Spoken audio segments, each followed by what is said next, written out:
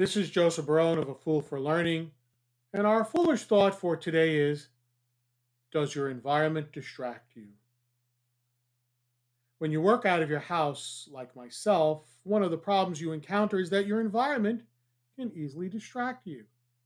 It's easy to notice something that's out of place and needs to be put away, which of course leads you to notice something else, and you put that away, and something else, and put that away, etc. And before you know it, you have spent 30 or more minutes doing general household things and not focusing on your client.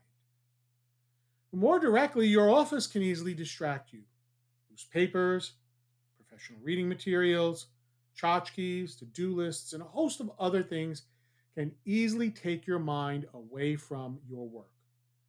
And for those of you who don't know, a tchotchke is a Yiddish term for a plaything. Like those little squeeze things that are given out at conferences or little games you sometimes see on desks. It's important that not only do you have a routine, which I've talked about earlier, but it's also important to remove any of those distracting elements from your work area.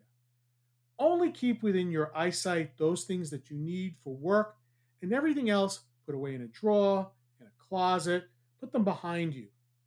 By doing these little things, it's not a 100% guarantee that you're going to be productive, but it will definitely enable you to be more productive.